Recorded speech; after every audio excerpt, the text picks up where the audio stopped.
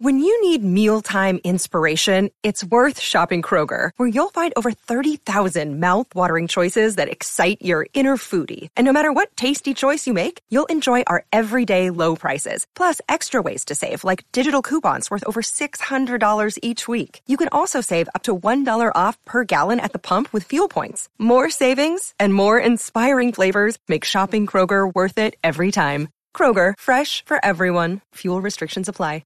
Full disclosure, we're not entirely sure if we're going to break out in Tourette's or not. We both had that same premonition that we might just lose our minds on this podcast. And this is a case study of misinformation and questioning Fauci and the narrative. You just lose your minds. But but Dr. McCullough recommended I get you on, and I'm very thankful to have you on. Mr. Nick Hudson, please introduce yourself to my audience and tell them a little bit about yourselves, and then we'll get this thing going. Sure thing, Tommy. I'm Nick Hudson, chairman of PANDA, which is portmanteau for Pandemics Data and Analytics. We formed in South Africa right at the beginning of the whole COVID affair, primarily because we were worried about this headlong rush into lockdowns. So I'm talking about, the really early weeks of the whole story. And then as time went by and we published articles and did analyses of the harmful effects of lockdown, the extent to which the whole pandemic had been massively overblown by the modelers and the media and so on, we began to gather a following. By about October of 2020, we realized that anything we were saying to the South African government, with whom we'd had several conversations, to the South African media, was totally irrelevant because the whole operation was being run from outside the country. And so we internationalized PANDA. It's a large organization, hundreds of members, scientists from all disciplines, represented in, I think, upwards of 30 countries. We need to do another count. I keep on meaning to and not doing it, but we really are a truly international organization. We have published hundreds of articles, appeared on hundreds of podcasts and webinars, and we continue to fight the fight against the bogus narrative of COVID and the draconian and ill-considered policy response to COVID. When you say being run from outside of the country, do you mean taking lead from the United States or from the WHO? It's the WHO and a number of foreign foundations, such as the Bill and Melinda Gates Foundation. There's no question that these organizations place enormous pressure on the government. We've seen instances of funding from the Bretton Woods organizations being conditional on doing certain things or not doing certain things with respect to the COVID situation. So there's an enormous amount of pressure from stakeholders, including vaccine stakeholders and pharmaceutical companies and their proxies. Nothing, I believe, that has happened in South Africa has been free from the taint of enormous pressure from these corrupt organizations. Bretton Woods, wasn't there that conference in the 50s after World War II where we all got together and decided that we were going to take the rest of the world's gold and say, hey, don't worry, you'll back it with a U.S. dollar, and hey, don't think twice about it if we start inflating it. We'll just pay you back by putting a military base in your backyard. That trustworthy name? That lot, yeah, spawning the World Bank and the IMF, and I would say, along with the Council of Nicaea, one of the low points in history.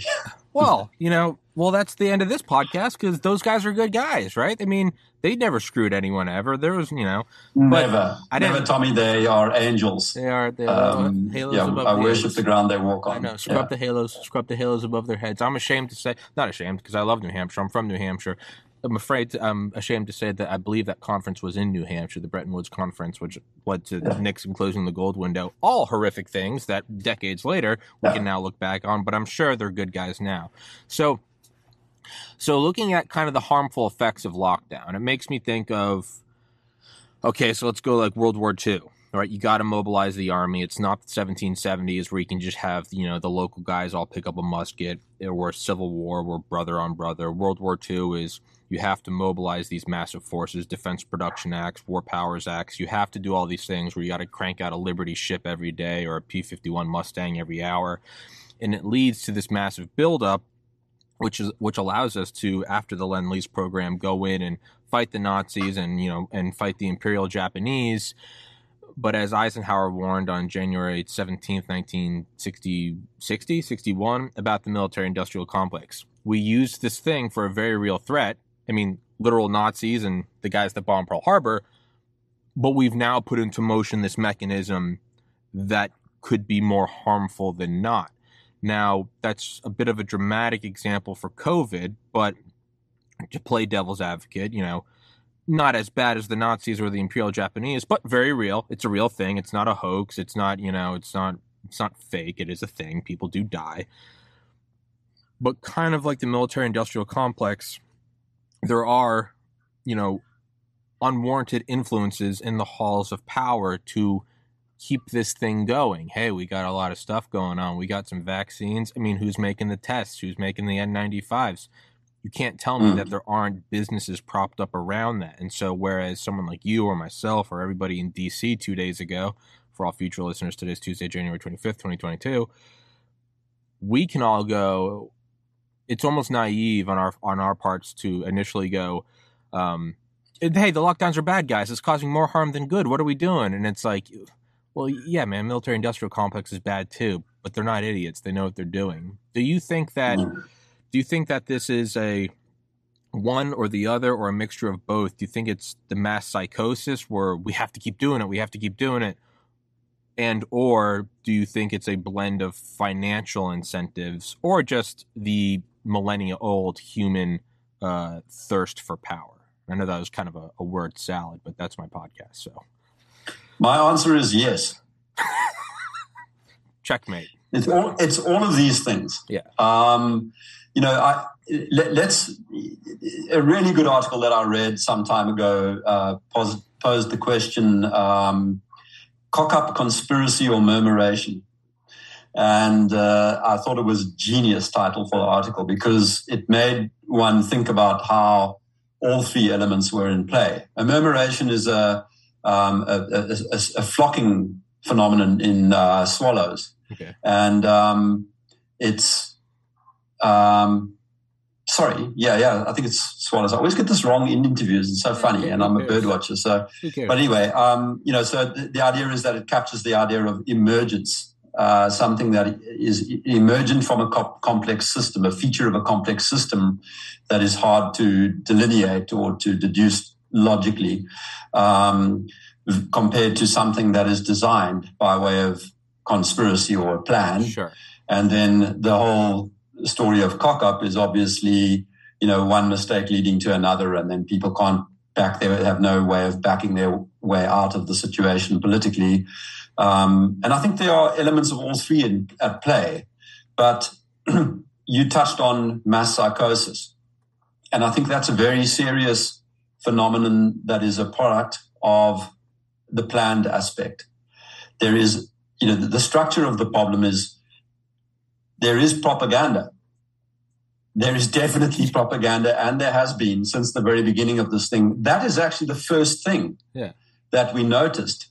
We might not have called it that, but the obvious gap between the media narrative and the reality, the data that we were seeing, was enormous. Yeah. So there was propaganda, and there has been propaganda ever since. Propaganda has been supported by censorship and by media control and by social media censorship of an unprecedented scale. Now, wherever there is propaganda, there is a political agenda. Propaganda doesn't just happen out of nowhere. Somebody intending to implement some or other system launches a propaganda campaign in the anticipation that that propaganda campaign will lead to the distillation of an ideology, and that ideology will support the embedding of the original political agenda. That's the structure. Nothing new there. That's how it's always been throughout history, whether we're going back to the Bolshevik Revolution or to, any one of a number of historical turning points. So the question to ask is, what is that political agenda? And how do we begin to describe the agents and actors of that agenda? It doesn't mean that there has to be a Council of the 13 or an Illuminati or some kind of single focal point for it all. It can be, as you suggest, multiple organizations with aligned agendas. Maybe those organizations actually compete and jostle for power. Maybe they even hate each other. But at the moment, it suits them to project a certain narrative, and so they do. In terms of the emergent phenomena, I've interviewed before Howard Bloom, who has a great book called Global Brain, and it's about just that, about how these systems from. After this, I'm interviewing Richard Rhodes about his new book about a guy named E.O. Wilson who studied ants, but it's the same thing.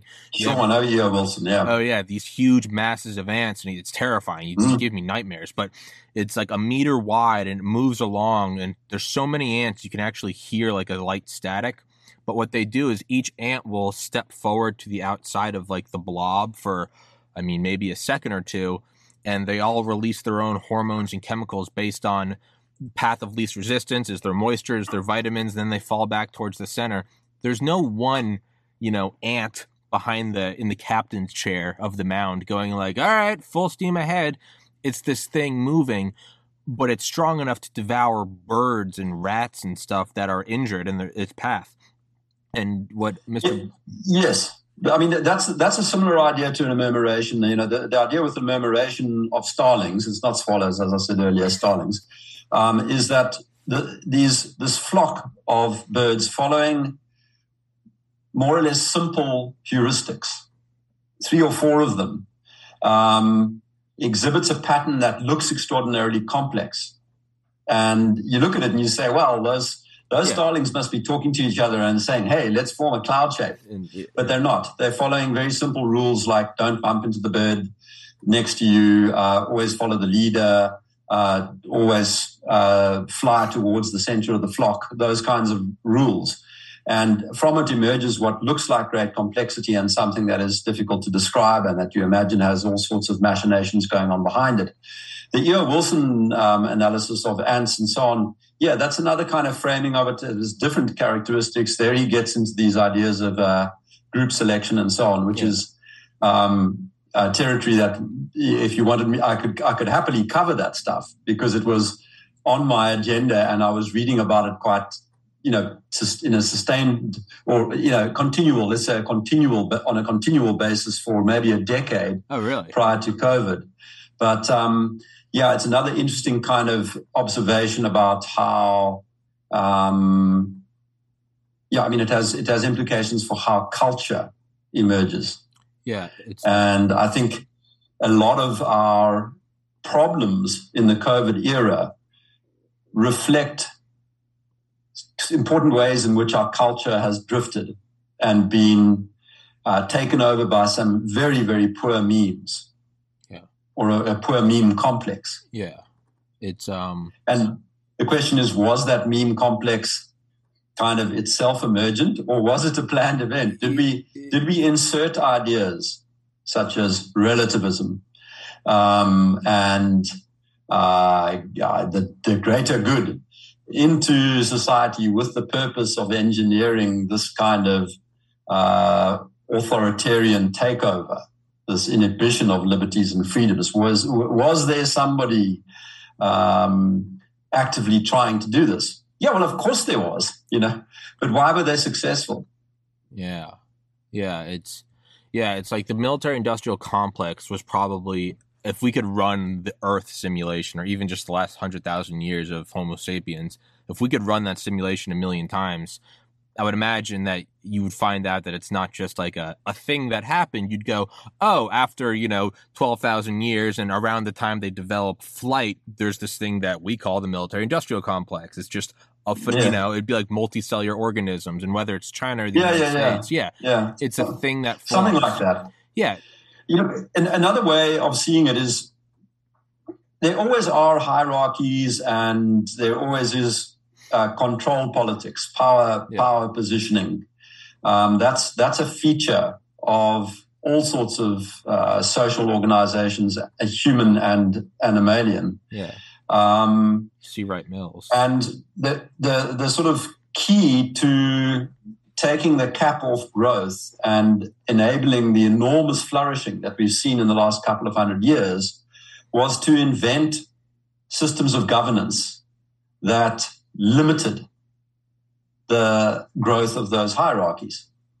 So whether you're talking about the hierarchy induced by wartime measures leading to a military-industrial complex, or the hierarchy of a political system, or anything really. I mean, you can even take it down to small-scale groups. Politics is really about the continual war between those who would devolve power through the concept of subsidiarity, where decision-making is pushed to the most distal part of the hierarchy consistent with the resolution of the relevant problem, and those who drift towards dirigiste or centralist systems. They want everything decided at the top of the hierarchy because they believe that they are sent by God or divinely or otherwise gifted to look after the world or to achieve better outcomes. And that tension is always there. And what's happened, I believe, in the last couple of decades has been that we have allowed that dirigiste, centralist, global kind of mindset, utilitarian mindset, to take far too great a grip on our societies all over the West. I think the real question, and you asked it earlier, is why is it successful? This idea of taking over the world isn't a new thing. I would say it's as old as sex and the rising and setting sun. The want to take over. I wouldn't say it's worked yet. I would say it's probably in the throes of, at least in my optimistic opinion, it seems like it's falling apart. But it's why 9/11. Are there people in power that want to strip away our civil liberties? Yes. Is there military industrial complex and intelligence complex? Yes. Is there a war for resources? Yes. Was there a legitimate terrorist attack? Yeah, probably. We've been bombing the hell out of the Middle East forever. Why wouldn't they be mad at us? So it's probably not one thing. It's not the guys in the black hoods in the Vatican doing some Illuminati stuff, as much as it's very easy, but it's kind of lazy cognitive practice to go, of course it's the Illuminati, and it's like, it's probably much more complex than that. Why is it working now, and what is their goal? 9/11 is pretty. You can kind of look. Let's just really break it down. What was the benefit? We went and put our military on top of the oil. It's kind of what it was. What is the goal of this? And again, why is it successful? Well, I tend to believe the people who talk about it, and I think their ambitions are sincere. I don't think you have to. It's always a mistake to place motivations in people's mouths and to try and second guess what they actually say their motivations are.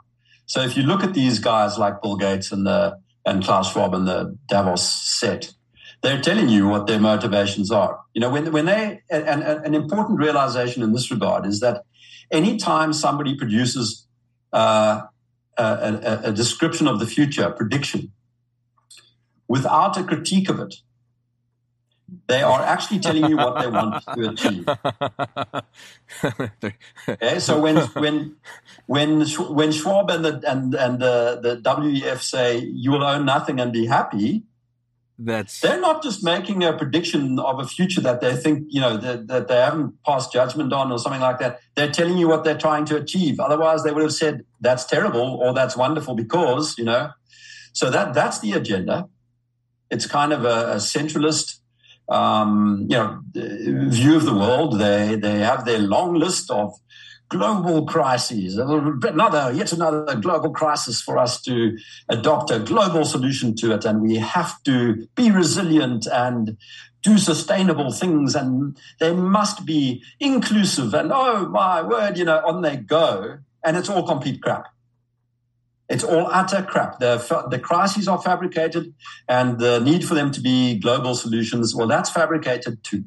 And so when you watch these clowns now at their WEF agenda meeting, and the head of the European Parliament, Ursula von der Leyen, and Xi Jinping and Klaus Schwab are all getting up there and giving it what for. They talk nonsense from beginning to end. It's just this endless stream of jargon disguising their kind of motives towards centralist, authoritarian, totalitarian control. It's nothing else. There's no intellectual substance to it. It is as flaky as the day is long. Yeah, it's... So we don't have to look for motives. Yeah. There are just people out there who are dumb enough to go for centralism every time a coconut. This is nothing new. This is every generation has some of this. Yeah. And we've been napping. Those of us who have the wisdom and who have actually read something of history know that this kind of project always ends in disaster. When you lack the humility to realize that control of massively complex systems is beyond your ken, dangerous things happen if you get any power at all. And these guys now have enormous power. They are able to shunt around vast resources, both financial and in terms of manpower. They shunt around lots and lots of power. I mean, you see this with the WEF's Global Young Leaders Forum. Yeah. They're able to put stooges wherever they want. So you have these clowns like Trudeau and Ardern and Macron. Dan Crenshaw in the United States, congressman. Crenshaw, yeah. They're all people who they're unable to be interviewed by any kind of vaguely critical person because they don't have in the intellectual wherewithal to answer or to defend the viewpoints of the organizations they are representing, basically. And so what's effectively happened is sovereignty has been massively eroded in the countries where these people are in power.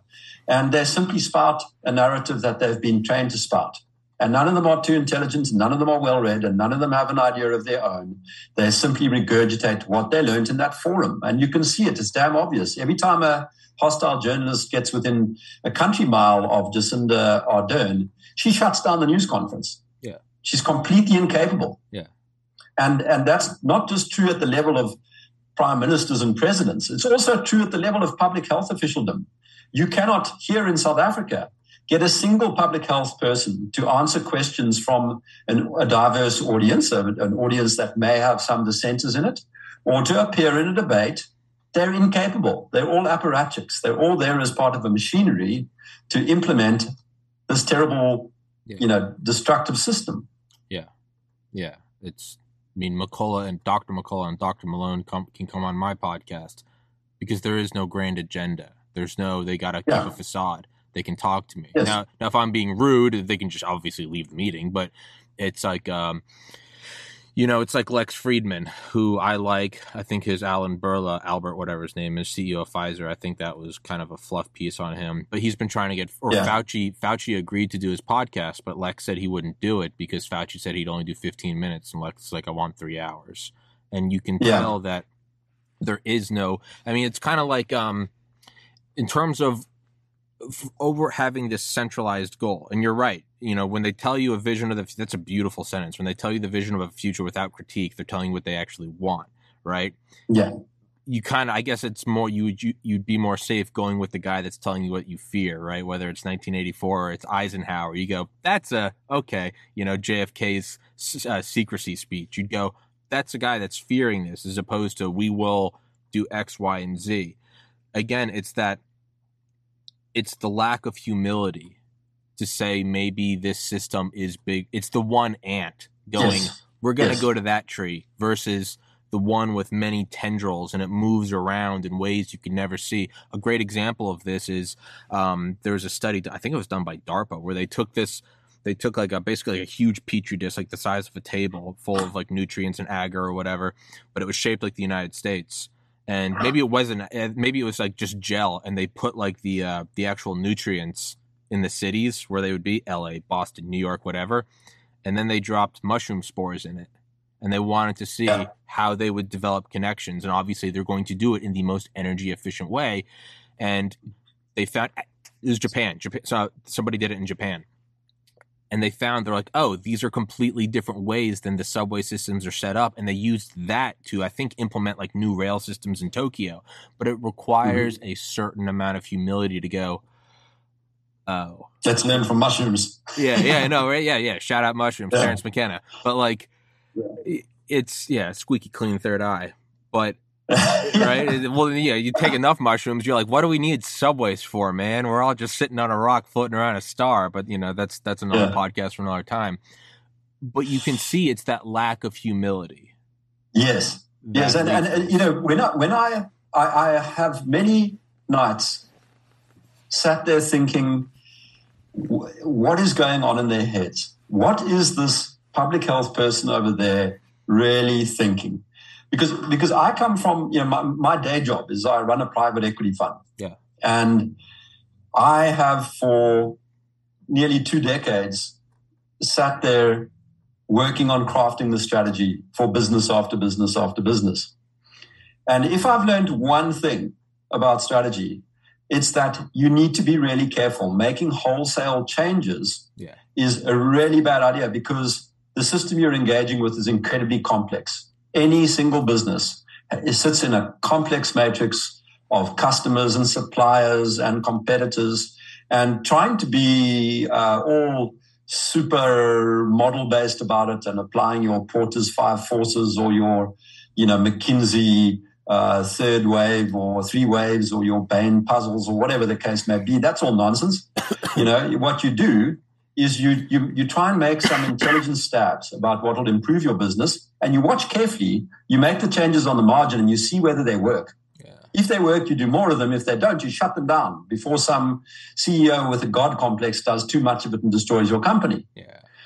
And so if I think that way naturally, what is the thought process going on in their heads? Again, what we were talking about now, the refusal to engage in debate. I'm the opposite. I get really energized by people coming and disagreeing with me. I go, wow, this is interesting. I might be wrong here somewhere. Let's engage here. Let's really understand what this person's thinking is. So I thrive off it, and these people run from it. So they're very different animals. These are people with character and virtues that are completely different from mine. I'm not too sure what let's say values instead of virtues, because I'm not too sure that they are virtuous. But they have character and values that are very different from mine at a very base level. And that's not to be forgotten. It's not simply a matter that their incentives are not aligned with mine. That is important. But there is something deeper going on. It's again, to be careful to not, put their incentives, or not for us to say what they're doing. But if I can play armchair psychologist, it seems like it's more of an emotional, this is what needs to happen, and we'll get there either way or anyway, versus, like this podcast, before we started recording, did I sit down and I was like, well, these are the notes we're going to go over? No, we talked about what if we had a breakdown of Tourette's when we both took our clothes off. I come into a podcast kind of like the mushrooms and the agar. I go in and you kind of just start pushing over here. If I started talking to you and I could just kind of see your eyes glazing over, I'll be like, well, this is a shitty podcast. No. So what do you start doing? You start kind of floating around, E.O. Wilson, boom, ants. Now we're going to roll down that way, right? So it's that you have to wonder what it is. And to go back to Richard Rhodes again, just talking about his new book, I had him on for his book, Masters of Death, about the Einsatzgruppen, who are the precursors to the concentration camps, right? The Nazis would invade, and then the Einsatzgruppen would come in, take all the men or all the women and children out into the woods and shoot them and put them in ditches. Really demonic stuff. But it's so insane when you start to read their own journal entries as it progresses. And it's so easy to go, oh, it's the Illuminati and they're sacrificing babies, versus hey, man, it might just be some corporations looking for money. When you read the journals of the Einsatzgruppen, it's not, it's not Sieg Heil, Jews are bad. It's a lot of them going, I don't mind fighting another fighting age male. I'm shooting women and children in the back of the head.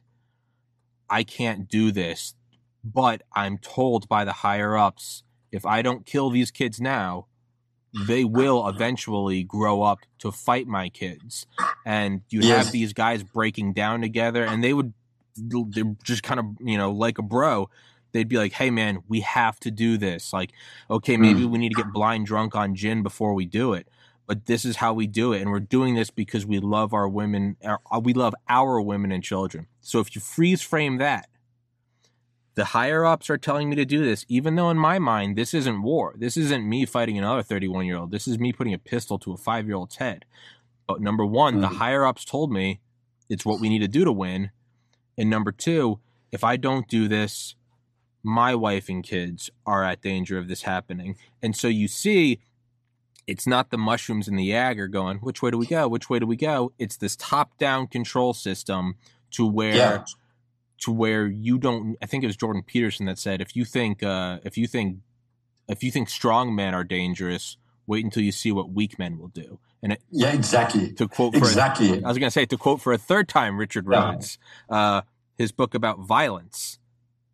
When you are distanced from it, when you aren't pulling the trigger, but when you are behind a desk and just saying, get rid of the Jews, and you don't have to see it, you can do 6 million. I want to pick up on something you just said there. About 7 months ago, I did a talk, and in the Q&A session afterwards, I decided to get brave. And so I asked the question, where are all the men in this? Our children are being attacked. Where are all the men? And I asked it rhetorically. I didn't try to answer it. And I was a bit nervous about it because it's the kind of talk that gets you into trouble because of the other global crisis of gender-based violence and words being violent and all this kind of nonsense, okay? So I was a little nervous doing it. I am, after all, talking about COVID and I'm not trying to get into gender politics. But the interesting thing was after that talk, lots of people came up to me and said, yeah, exactly, where are all the men? Guess what they had in common? They were women. Yeah. All the people who came up to me and said, that really resonates, it was all the women. Where are all the men? And what you were talking about, putting the gun to the heads of the children, that's what's been going on.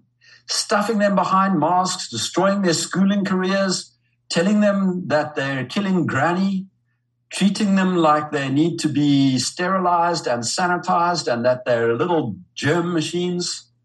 This is turning their brains into mush. These kids are there will be a whole generation of the spawn of these crazy, neurotic people who treated their children in this way and encouraged them into these behaviors. There will be a whole generation of these kids who turn out to be, basically mentally disabled. They will not be able to participate normally in society. That's my prediction. If you didn't do what happened in my household, which was to explain to the kids very carefully, listen, there's going to be some stuff you have to do here. It's wrong, and I'm not in favor of it, but I want you to be able to go to school. So you're going to have to wear this mask. Whenever you can, you get this mask off. Get yourself into trouble a few times. Don't worry about it. Your teacher is wrong, okay? Yeah. My kids are fine. They're not scared. They know they aren't going to kill granny. I tried to teach them a little bit about the science of why that's true and why diseases are always with us, and it's morally wrong to try and attribute a cause and a source of disease, to blame your illness on the person you got it from. That's all wrong. This is not how we should be. They get that message loud and clear, and they are not going to be a bunch of paranoid, neurotic germaphobes when they grow up. Yeah. United States of Fear by Dr. Mark McDonald. I don't know if you've read that, but that's kind of his thesis. Is it came out last year. Dr. McCullough mentioned him on Joe Rogan, and I finished his book last week or the week before. But it is about that, and why I love it is you start reading it and you're like, oh, this is that scalding hot potato, because he immediately goes into the role of men, toxic masculinity, and it's like, oh, dude, what are we talking about? I thought we were talking about COVID, but no, we have to address what is the bottom, and what it is it's what happened to a guy, what happened to a man that goes, you are not coming near my kid with this. If I was growing up, if someone came up to me or my 3 brothers, my mom's a nurse, and she said if anyone tried to come near us with a shot that was shown to cause myocarditis, I mean, I don't know if I could legally say what my dad would do, but my God, you would have to kill us all if you tried to come near one of his children. You don't, and what is going on now where it's like, well, we're doing it now, put the mask on for your profile picture. Look, I mean, I get it. Okay, you got to go to school. I understand sometimes shit happens. Like, hey, man, I went to private Catholic school. Hey, Tom, I understand you want to have long hair, but the priests say you got to cut it. There's some things you have to do. Shut up. Be grateful you're going to school. There are other things, though, where it's like the censorship is in your face when the inventor or when the most published cardiorenal physician in the world, Dr. McCullough, are getting permanently banned from social media for talking about the heart inflammation being put into kids by the same corporations that were fined $2.3 billion just 13 years ago for the opioid epidemic, the real one, the real epidemic. Into the bodies of kids who are already immune to the disease. To kids. I mean, you start to look at who are not often responsible for the spread. You can. My white Irish face starts to get red when I. Yeah. So. Yeah. But while we're talking about fear, I'm looking for the person out there who's read all 4 of the books, The United States of Fear that you mentioned, Laura Dodworth's book, State of Fear, Frank Ferretti's several books on fear, and Gavin DeBecker's book, The Gift of Fear. I'm looking for the person who's read all of those. I would like to interview that person, because I think the phenomenon of fear is actually a very complex one. It's got some evolutionary benefits and some evolutionary costs. And something has changed so that the whole balance has shifted. And fear is now an overutilized resource. It seems like what fear is, fear has a ton of benefits. I'm a huge proponent of fear. I mean, Hunter S. Thompson, right? Hunter S. Thompson, fear is like a wild animal. Put it in front of you. Put it into the title of all his books, right? Yeah. No, but what he would say is fear is a wild animal. Yeah. He'd say, put it in front of you, let it pull your chariot around, but keep a 12 gauge trained on it. Yeah. That's what got me into medical school. I wanted to be a doctor to help people, but hey, man, what gets you up for the 97th straight morning to study organic chemistry isn't like, I can't wait to be a doctor. It's, I'm going to fail this class and I'm not going to be able to pay back these students. Fear is great. Fear is what gets me up despite I slept 3 hours last night. Fear is why I'm talking to you and doing 2 more podcasts after this and then 3 more tomorrow and 3 more the next day. It's why I did 300 last year, is because I have a certain amount of time to turn this into a profitable enterprise. Fear is fantastic. However, when you start fearing about things that are literally and metaphorically over the horizon, that is when it starts to have, I can fear about, I got to work hard. I got to make money. Yeah. I can't really be too worried about the Russian armament buildup on the border of Ukraine, and I think that goes into a lot of things. And so we have people who are just they have no immunity to fear. That's what you need, is you got to be able to, you come in contact with fear and you know when it's real. Fear, there's someone in the middle of my apartment in the middle of the night, very real, grab a machete. Fear because Dr. Fauci said if we don't get 18 boosters by Christmas, you're all going to die. You got to be able to look at it and go, no, that's not real. That's not a real one. So a line that I used in my talk in, when was it? March of 2021. The one that went viral on YouTube and led to me being banned there. It was getting 12,000 views an hour after 4 days. It had already been viewed by 500,000 people. It was going bonkers. And YouTube pulled it down, even though there has never been a single allegation of any substantively wrong statement in that talk. It was very carefully constructed. But a line I used in that talk was from Mandela that, courage isn't the absence of fear. It's the ability to overcome fear. Yeah. And I think that's maybe what's missing, is the virtue of courage has been subordinated in some important ways.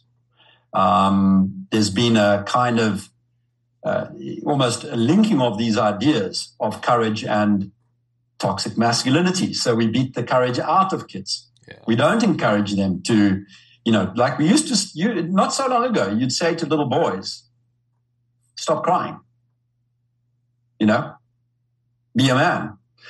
Now, those might have been very important memes that have sort of been jettisoned in the schooling system.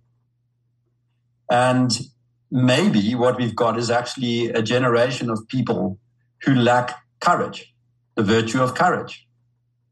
And when we go through that old, the classical virtues, or the extended list, the one that was augmented by faith, hope, and charity, maybe when we go through that list, we kind of we ought to stop a bit and think about what courage actually means, and whether we don't need to be pumping this one up a bit, because when I look around me, I see 35-year-old doctors who were not at any risk to COVID at any point. If they bothered to even pay attention for 5 minutes instead of running around with their skirts over their head, they would have been able to see that.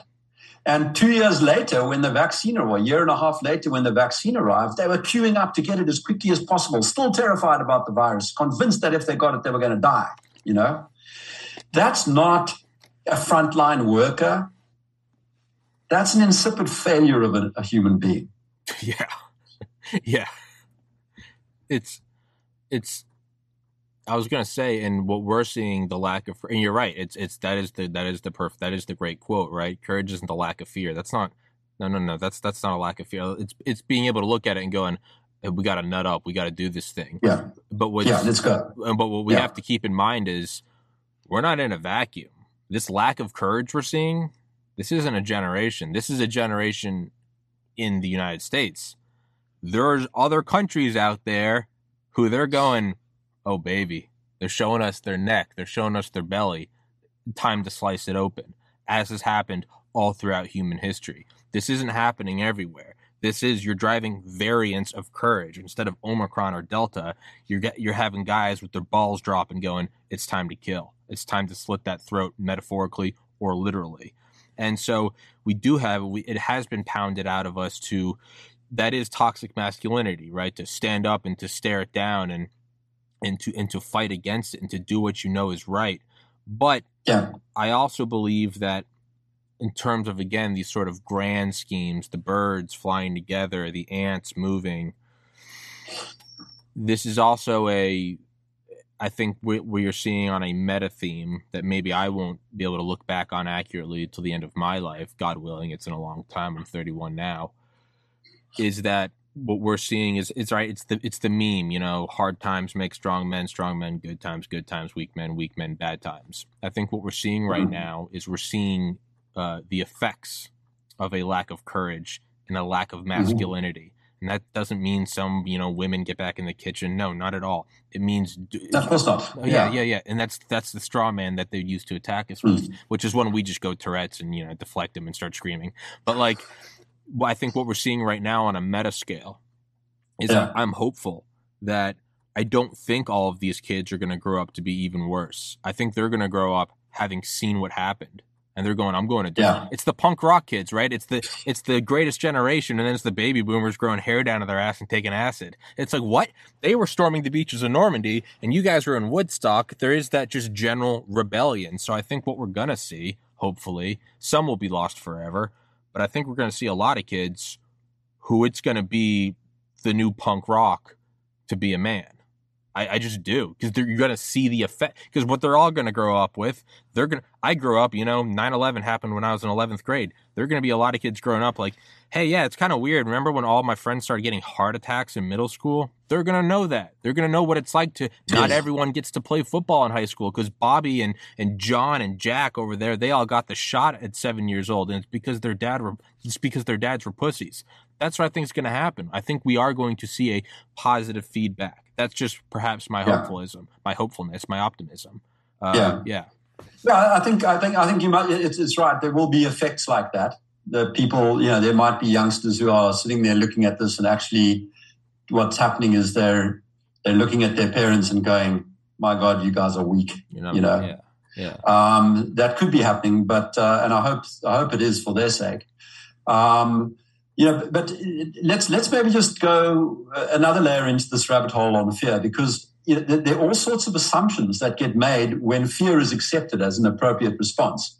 And I'll give you the classic example. There are very few people out there who I've ever heard questioning the idea of stopping the spread or slowing the spread of coronavirus. I question that idea. I think accelerating the spread of coronavirus could well be an optimal strategy. Absolutely. And what it would require is for somebody to say, right, here we go. Look at what this disease does. There are people who are vulnerable, who are exposed. We need to keep them protected. We need to look after them. And we need to try and get this thing over and done with as quickly as possible, because that state of protection, it contains all sorts of vulnerabilities of its own. Isolation, cutting off from family life and social interaction. Those things are fatal in and of themselves. So we need to get this over quickly. So you look, as far as the risk matrix of this disease is concerned, as if you're the vulnerable people. We invite you to isolate for a couple of weeks. Meanwhile, we're going out there and we're going to get this thing. Yeah. And we're gonna take it on the chin. We're going to have this.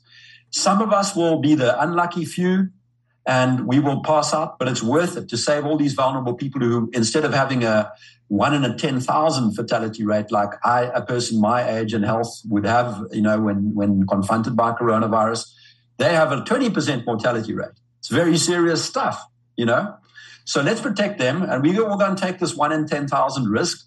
And when we're done, the whole thing that we've gotten to herd immunity and this thing's passed through us and the virus is battling to spread. So just the assumption that slowing the spread was a good thing to do illustrated too much fear on behalf of the majority of people in society. And I see people on the skeptical community and on the, team panic or, team apocalypse. They all assume that actually it is actually a good idea to slow the spread. This thing isn't really questioned, but it's actually a manifestation of how widespread fear is in our society, or how overly dominant it is in our society. That notion isn't questioned in and of itself.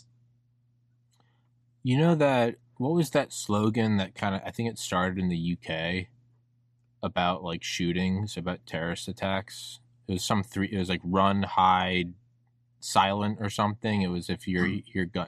I remember this vaguely. Yes, they were all bad. They were all bad ideas. It was run and hide. It was, which is pretty much it. And versus take it. But you can kind of see that as a manifestation of you see it bubbling out of the consciousness of run, hide. Stop the spread. You're not going to stop it. Life's been here for 2 billion. You're not going to stop a viral spread. Are you kidding me? It takes me 30 years I got to make a kid and for them to be different. Viruses they're getting new genomes and phenotypes and genotypes, and they're flipping upside down and backwards, and they got parallel and horizontal gene transfer and vector throwing and everything. You can't stop the spread. What the hell are you talking about? No, I mean, I would go further. After billions of years of evolution, it's a fool who believes something other than that viruses have by now occupied every conceivable ecological niche. They're everywhere.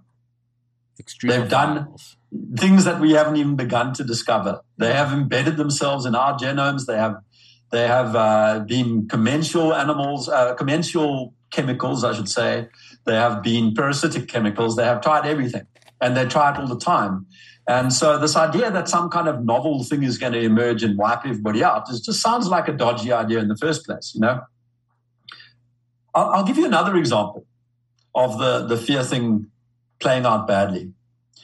Almost all transmission, or at least a substantial majority of transmission, takes place in two locations, the nosocomial settings of hospitals and nursing homes.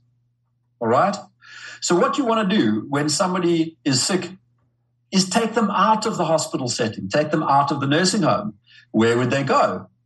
They can come to my house. If you're not scared, you put your hand up and you say, oh, COVID, Granny at the nursing home has COVID. Her children have abandoned her. I'll take her in for the next 14 days. Because remember, the majority of these people don't need ventilation and such. So you bring them into your house, and then all the young people get it, and they recover because it doesn't, the children are unaffected by this thing. It's not dangerous to children. Many people our age who've had it, and it's just sniffles. Yes, of course, one or two, they had an undiagnosed comorbidity and they had a hard time of it, So What you need is a little bit of bravery. But when we suggested this, we suggested it in South Africa, right? We're a developing country. We don't have lots of state-supported and social security type systems. So we suggested this as a solution. We said, you don't want to be letting sick people hang around nursing homes. Take them into your house. No, it's dangerous. My children. You see, that's the fear taking over. A great solution. It's a fantastic solution. You take them out of the nursing home or the hospital and you farm them out into families where they can actually have social interaction and recover and get some care. That would be a pro-social, greater good type response, if you ask me. Instead, we did the exact opposite. We did what in New York, you took the sick people in the hospitals and put them into nursing homes. This is the ultimate cowardly step. This is the ultimate of what happens when your society is fearful instead of courageous. Is you get these ripples and these greater and greater manifestations of just lack of courage, lack of strength 100%. To look things in the eyes. I mean, I know it's like a tired analogy, but I mean, can you imagine if it was like, stop the spread of the Japanese Imperials, like shut down, quarantine Hawaii. They've bombed Pearl Harbor. Take it over. Isolationism, baby. No, we grabbed our nuts and we went across the world and literally nuked the shit out of them. Like, it takes an effort to, and again, we don't live in a vacuum. If you don't, they will. It's to say to stop the spread is absurd if the viruses got together and they're like, hey, we need to stop the spread of humans. Eventually someone go, hey man, they started as like fish and then they came out and then there were shrews and then there were apes throwing each other's poop and now they're talking and they have satellites. We're not going to stop them. Why don't we just kind of keep going back and forth? In the same way that we look at extremophile bacteria and viruses that, digest plastic or arsenic and live at, the bottom of the Marianas Trench and feed off the heat from sulfur fumes, or they can survive re-entry on satellites in, sub 100 degree Fahrenheit temperatures and then through re-entry and they're still fine. Like, hey, we're not getting rid of them and they're not getting rid of us. They're going to be there on Mars. They're probably on the Voyager spacecraft that's outside the heliosphere. It's this duality kind of thing. And the second, if we're both playing tug of war for billions of years, and then I finally go, I'm just not going to play tug of war anymore. I'm not playing anymore. Well, I'm still strapped to the rope. And so the other guy's just going to pull me into the lava pit. That's how it goes. So the idea of stopping the spread and we're all going to be bubble children, well, then our immune systems become so weak that a weaker virus will then get us. Yes. And we're going to have to isolate further. There is no way around it. Yeah, all the unforeseen consequences that, we can't even predict these things. No. Any action we take to change our own behavior vis-a-vis any pathogen will lead to the evolution of the pathogen to reflect that step. Yeah. And that evolution is not going to happen in uniformly predictable ways. We might be able to make intelligent guesses as to the direction. So if you start socially isolating, that'll encourage more transmissible variants, right? And so, all of these things have a consequence from an evolutionary perspective. And we shouldn't be too surprised when those consequences play out. I totally agree with you. And this dream of sort of, I go further. As I say, I don't think it's not just stopping the spread that was a crazy idea. Just slowing the spread was a crazy idea. It's all insane. Yeah. But there are layers and layers of these crazy ideas. Another one is fomite transmission, which had a close role to play or an important role to play in fomenting fear. What was it? Fomites are the surface contact. Got it. Transmission ideas that you big droplets that you spit out that are supposedly caught by your mask. They're going to fall onto your shopping trolley handle, and you're going to you touch somebody else's shopping trolley handle, and you're going to get the deadly virus. So sanitizers and off you go to the races with all these measures. Well, that fomite transmission idea actually has no substantive evidence behind it. When I say none, I mean zero. There's no evidence that COVID is spread by fomites. And when you speak to people who are like more into the biochemistry, they say, yeah, it's actually, we don't have an explanation for how you would pick a virus up, the SARS-CoV-2 virus up with your finger, put it in your tongue, and end up with COVID. We can't explain that. The polarity, the affinity to water, all that stuff is kind of, no, we don't get that. It looks like it either floats free or on aerosol particles, and we kind of have a theory for how that works. But no, this touch-based stuff, no, we don't know. So almost all of the COVID response pertains to fomite transmission when you think about it. Because what are you doing with a mask? Well, it doesn't catch aerosols. Everybody knows that. So it's catching the large droplets, preventing them from falling on surfaces. Because large droplets, you don't breathe them in. They go straight down to the ground. That's where the social distancing idea came from, because they will fall to the ground before they fall into your mouth, kind of some stupid idea like that. So social distancing depends. Its assumption is that it's spread by large droplets and not aerosols. The perspex things in restaurants that are going to stop the airflow, from the table next door to you. The sanitizing, the hand cleaning, the elbow bumping, the whole concept of not sharing objects, putting plastic around knives and forks and around individual items of food, that kind of thing. That all comes from this fomite transmission concept. In fact, it's very difficult to think of measures that don't depend on fomite transmission, because what would they be? Well, I can think of one: improving the ventilation systems in hospitals and nursing homes, which, by the way, wasn't really given much attention at all. Yeah. Theories of concentration, which would go about saying, okay, it's going to spread indoors, not outdoors, because outdoors the thing gets too much turbulence, it gets spread, diluted too much, the inoculum's too low, whereas indoors you can get an accumulation. So you would avoid indoor and not outdoor. Okay, so that's been around in some places more than others. I mean, in South Africa, we have a mask mandate whether you're indoors or outdoors. It's completely bananas. Okay, masks are bananas in the first place, but that just takes it to bananas squared. So the whole notion, this fear of fomites, was actually key. And I believe the scientists who are on the wrong side of this whole story, they knew that. But the attractive thing about all these fomite responses is they're salient.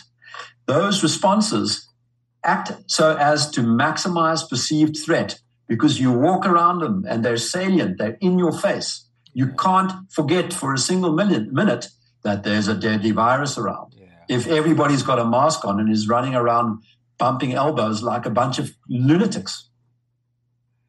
It's kind of like how you need the media to, again, World War II. Like, no one really needed to convince you it's happening, right? I mean, you see, you're like, oh, there it is. There are U-boats off the coast of San Francisco and New York. Oh, okay, like there are those German agents that made it down to that power station in Manhattan. For Grand Central Station, which kind of operated all of like the trains on the East Coast for the war effort. You see it in Hawaii, or if you're anywhere in Europe, you just see it in the general horizon. And then you kind of get into like Vietnam's a little more abstract. You're like, wait, what? Domino theory, Henry Kissinger. And then, 9/11, sure, it's right here. But then 20 years in, you're kind of like, what are we doing? But as long as the media's there telling you about the terrorist attacks, it's here versus just looking around and the birds are chirping. It's kind of that same thing. You need to dial up the fear. If we're just walking around and, I got a sore throat, some Cipasol, okay, versus everyone is in, you cannot come into CVS, put on your face diaper, put on your masks, don't touch anyone, hand sanitizer, make sure you bathe in ethanol every morning. Well, now it's here. Now the virus is here. The virus has come home. It's at home now. The Nazis are here. The Japanese are here. That's what it is. So it's very visual, right? It's people putting a mask on their face in a profile picture for Twitter. And you're very much so trying to show everyone else that, hey, I'm a good guy. So it's virtue signaling with a vice. It's one of the strangest features of our times. It's the most insane thing. They'll be writing about this for decades. Yeah. So you can see the type. When you meet them, the way they talk, the thought process, you can of these masked You can. Well, as they say, you can see it in the eyes. Something wrong with them. You can always see it in the eyes. There's just something where you see it in the eyes, and you're like, So you know, where all this comes together. I'm a member of the actuarial profession. Mm-hmm. Right, that's my qualification.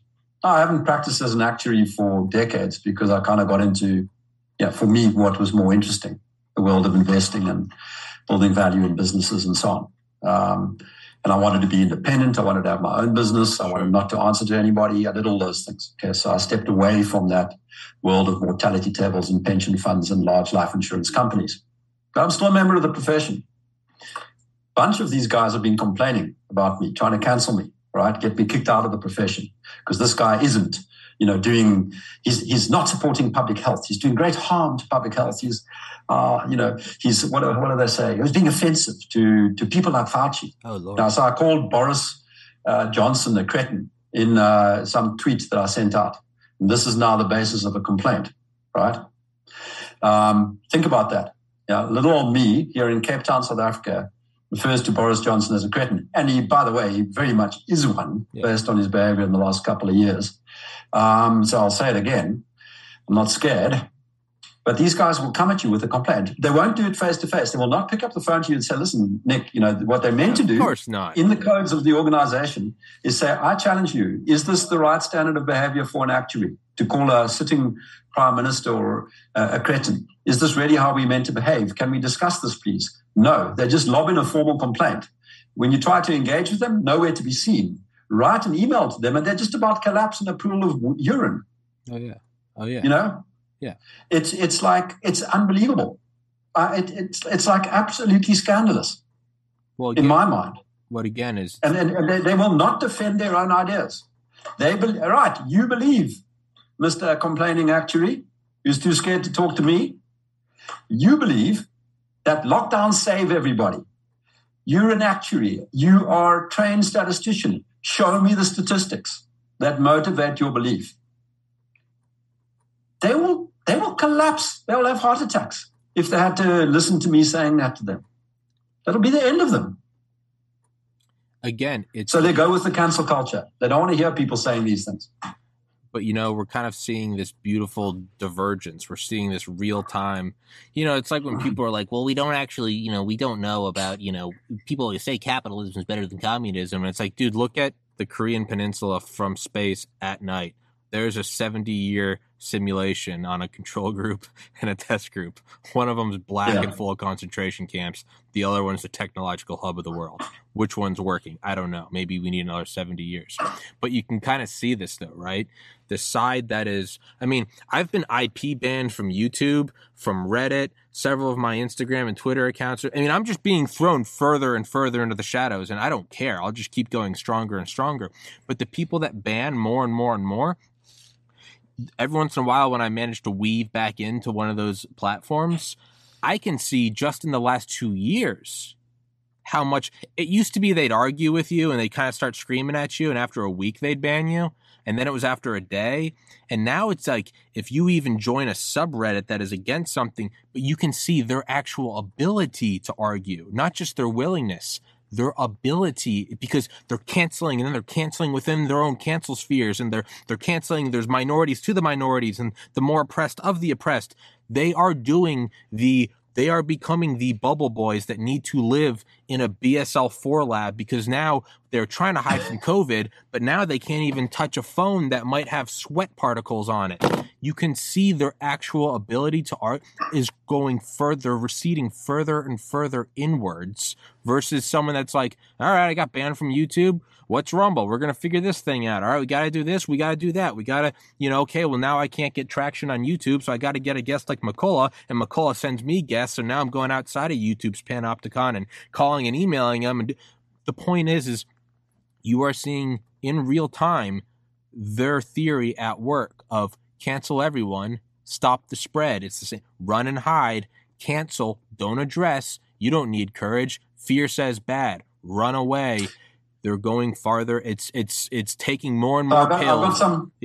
I got some predictions to make about those people. All right. They're not going to get married. Yeah. They're not going to have children. They're not going to be able to build anything creative of durable value. They're not going to be able to run a business, look after a household. Oh, this is be a good partner to somebody in life. This is Darwinian. They're not going to be able to do any of these things. They'll be extinct. This breed will be extinct very soon. Oh. And it's self-extinction. It's not even like they're getting... Yeah. No, maybe that's what we're seeing. Maybe you and I are being too myopic. Maybe we got to go, hey. Maybe in 100 years, someone's going to pop in right now, some time traveler. He's going to go, you guys aren't seeing the big picture. This is great. Humanity's pruning itself. We're the idiots. We're the idiots. Yeah, they're like, hey, guys, they're, let it go. Let it go. They're self-selecting themselves into extinction, you know? Yeah. This is the smallpox party. Yeah. It's just like, hey, guys, let it run. You're weaning yourselves. We're getting courage and we're getting rid of them. It's good. Let it go. They're telling us to shut up. They're like, stop saying the secret sauce. Don't tell them what they're doing wrong. But they're going to sidestep evolution. You're right. I mean, you see it in even platforms, right? I mean, social media platforms, you see ones diverging and becoming just the private or the free and open market. I think you're right. I think you're absolutely right. And by the time they realize they're wrong, you know, when they're on their 17th booster and, you know, up to wearing 4 masks or whatever it is that they're going to be doing by then, it'll be too late. Yeah. And I don't think you undo that amount of psychosis. Well, not even the psychosis. And then you get to the point where psychosis goes so far to a tipping point because, like, you could find a mate that is maybe as psychotic as you. So you can't entirely write, like, reproduction off the table until the psychosis jumps into an actual syringe that you put into your body and the spike proteins destroy your ovaries and testes. Man, they are playing chess. They're playing chess against themselves. Yeah, I mean, I think sometimes it's clear that these are dangerous injections. They're unprecedented in this way. Any other time we would have pulled these from the market months ago. But so it's clear. But sometimes I think these harms are a little bit overstated. But what is true about what we've been saying about people taking themselves out of the individual Darwin kind of stakes is probably also true for some of the institutions out there. I've been hearing about large companies that have kind of made themselves so woke that they can't fire people like that. People like that who can't generate anything, who can't build anything of value, and therefore do not contribute to the well-being of the company for which they work, can't be fired because there's such a bubble of protection created by the enormous bureaucracies of the HR departments and so on. So these companies are in a situation where people who don't like working with these lunatics, these feeble idiots, are leaving because the environment sucks and they can't fire the crazies.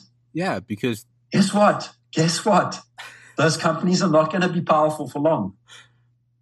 I mean, can you imagine what it's like to work for Google? Can you imagine? God, no.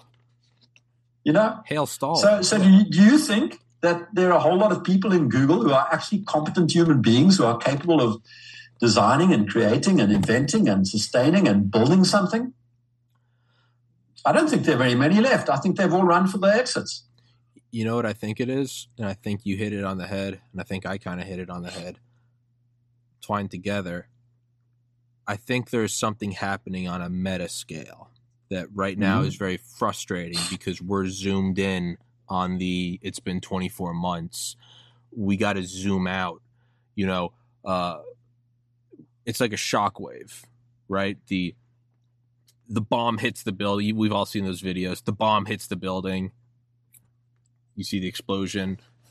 Mm-hmm.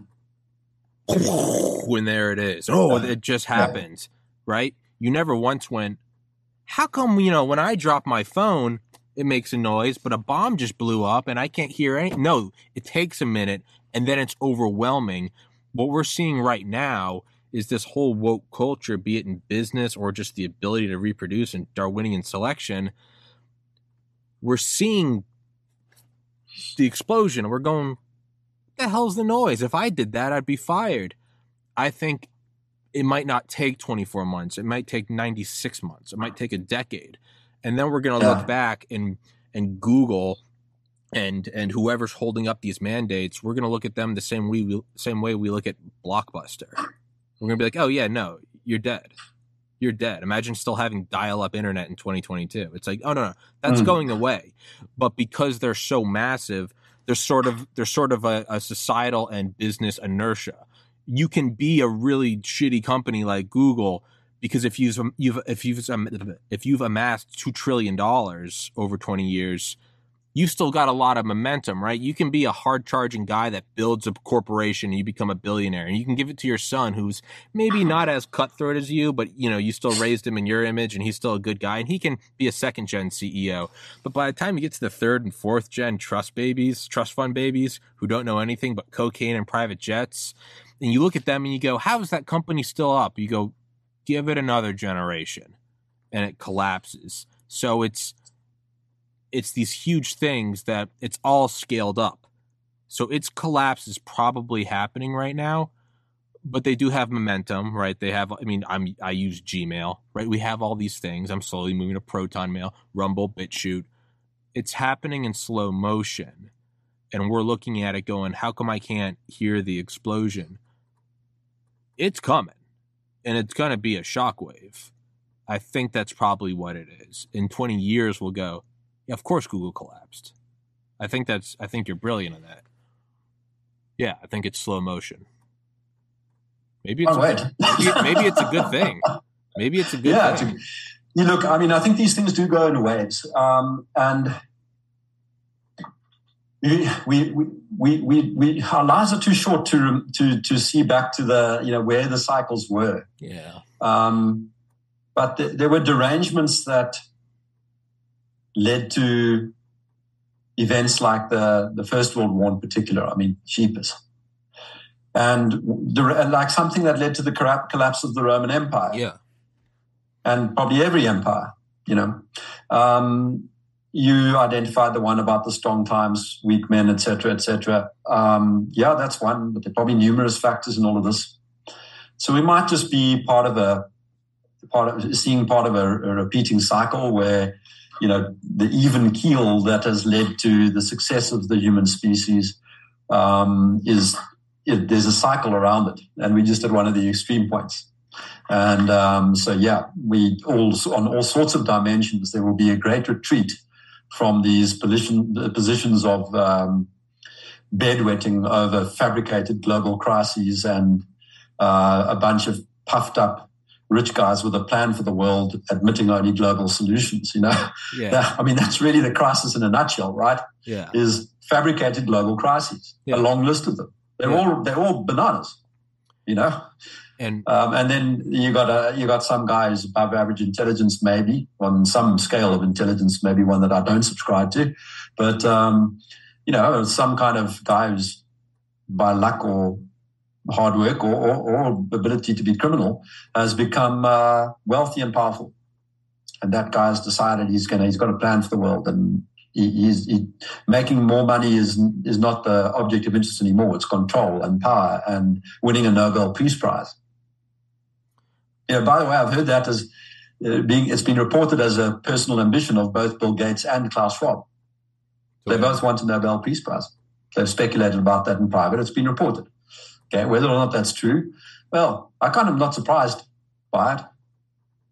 It's kind of the mindset, right? But it's kind of the same thing we're talking about. In time, the Nobel Peace Prize will be diluted to where it won't be that coveted thing anymore, right? Yeah.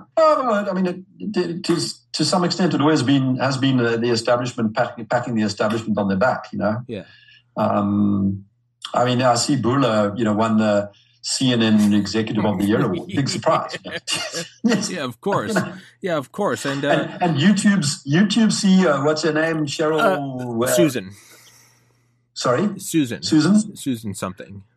Yeah. Now she got a prize for defending free speech or something completely crazy. Yeah. Well, Hitler also used to award Mengele and Ambrose and Rudolph and von Braun. He used to award them with like 500,000 marks and like in a villa. Yeah. Well, of course the Nazis are going to pat the Nazis on the back until they're all hanging from the neck or foaming at the mouth from cyanide or bleeding out of the hole in their head with Ava Braun.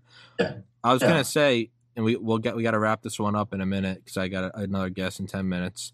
There's kind of a very optimistic side of this as well. We're talking about the explosion, the shockwave. We're just kind of seeing a slow motion collapse. To everyone who is acting with courage, you are building up, and you're wondering, how come I'm not seeing the success? I'm doing the right thing. I'm standing up for what I know is right. It's coming. Just like the shockwave, it's coming. Keep doing it. And we didn't get into Panda at all. I guess we'll have to schedule a second podcast because we've just been yelling for an hour and a half about fear. I loved it. I wouldn't have it any other way. Back to the mushrooms and the agar. You just got to flow with wherever it goes. But Mr. Nick Hudson, I will put your website in the description. I'll put your Twitter in the description. I'll put all the links in the description. And we genuinely need to do a second podcast so we can actually talk about the organization because we did no part of that. And yeah, man.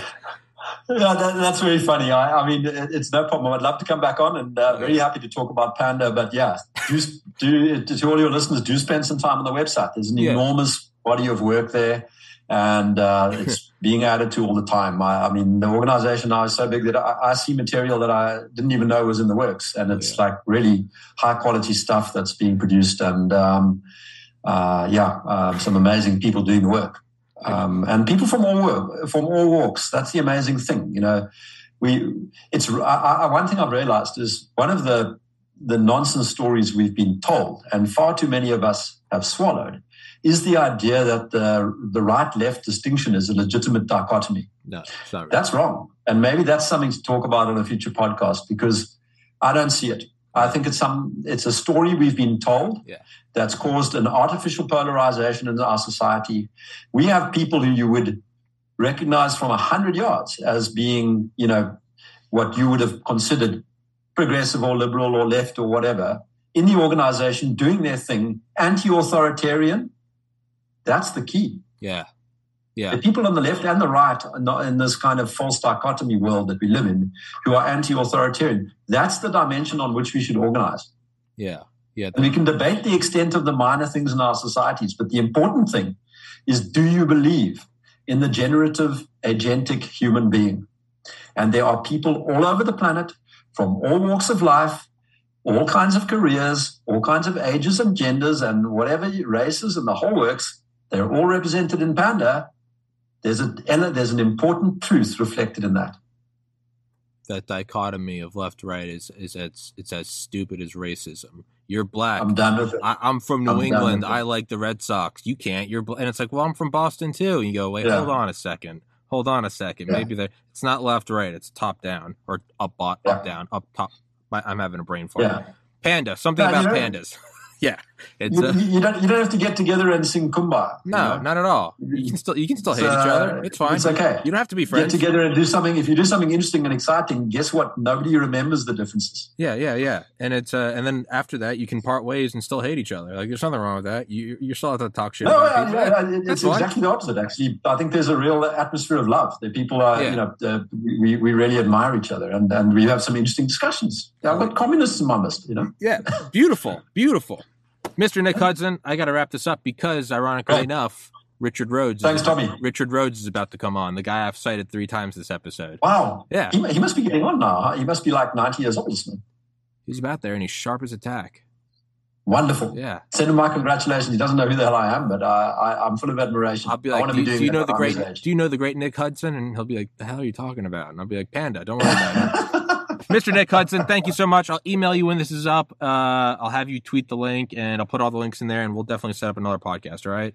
Thank you, my man. Cheers. Thank you so much. God bless. Take care. Recording stopped. Peace.